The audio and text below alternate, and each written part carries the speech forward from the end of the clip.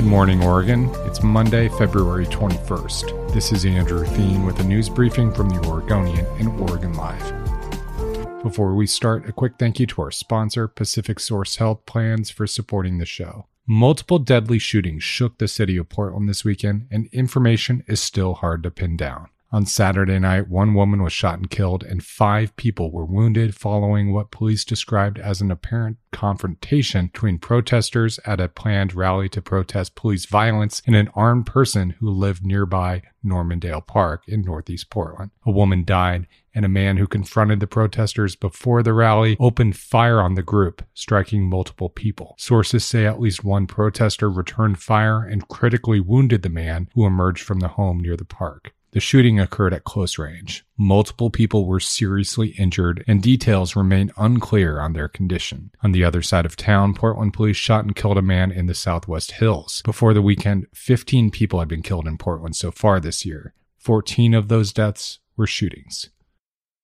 Temperatures are expected to plunge to a low of 21 degrees in Portland this week, according to the National Weather Service. The cold temperatures start Monday, when snow levels drop to around 1,500 to 2,000 feet, but not to the Willamette Valley floor. Portland is accustomed to February snowstorms in recent years, but it's not clear that precipitation will accompany the drop in temperatures. Tuesday night is predicted to be the coldest night in the Portland area, with a low of 21 degrees forecast for Portland and Salem, and 17 degrees for Eugene. Forecasters said an Arctic air mass would push into Oregon east of the Cascades. Snow will hit in the Cascades, Cascade foothills, and the Coast Range overnight Sunday, with 3 to 6 inches of snow possible above 1,500 feet through Monday night.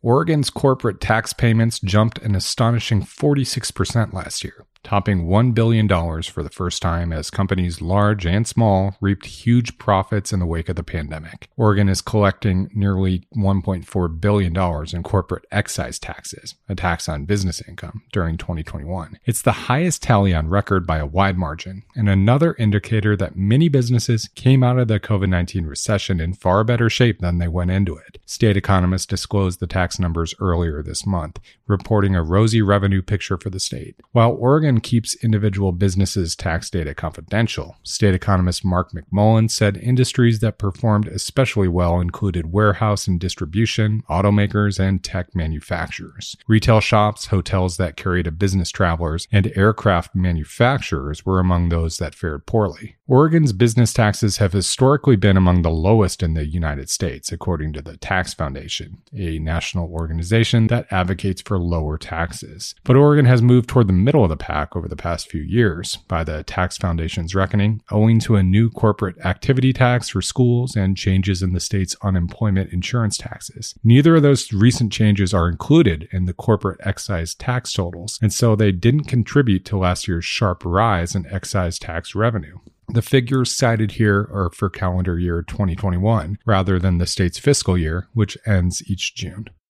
The Oregon Ducks men's and women's basketball teams each lost nail-biters over the weekend against top 5 opponents. The men lost on the road at Arizona on Saturday. Their NCAA tournament hopes are still in limbo. The women lost at home Sunday in Eugene against number 2 Stanford, 66-62. The women let a 10-point lead evaporate in the fourth quarter. Thanks for listening. You can support our local journalism by subscribing to Oregon Live. Go to OregonLive.com/pod support.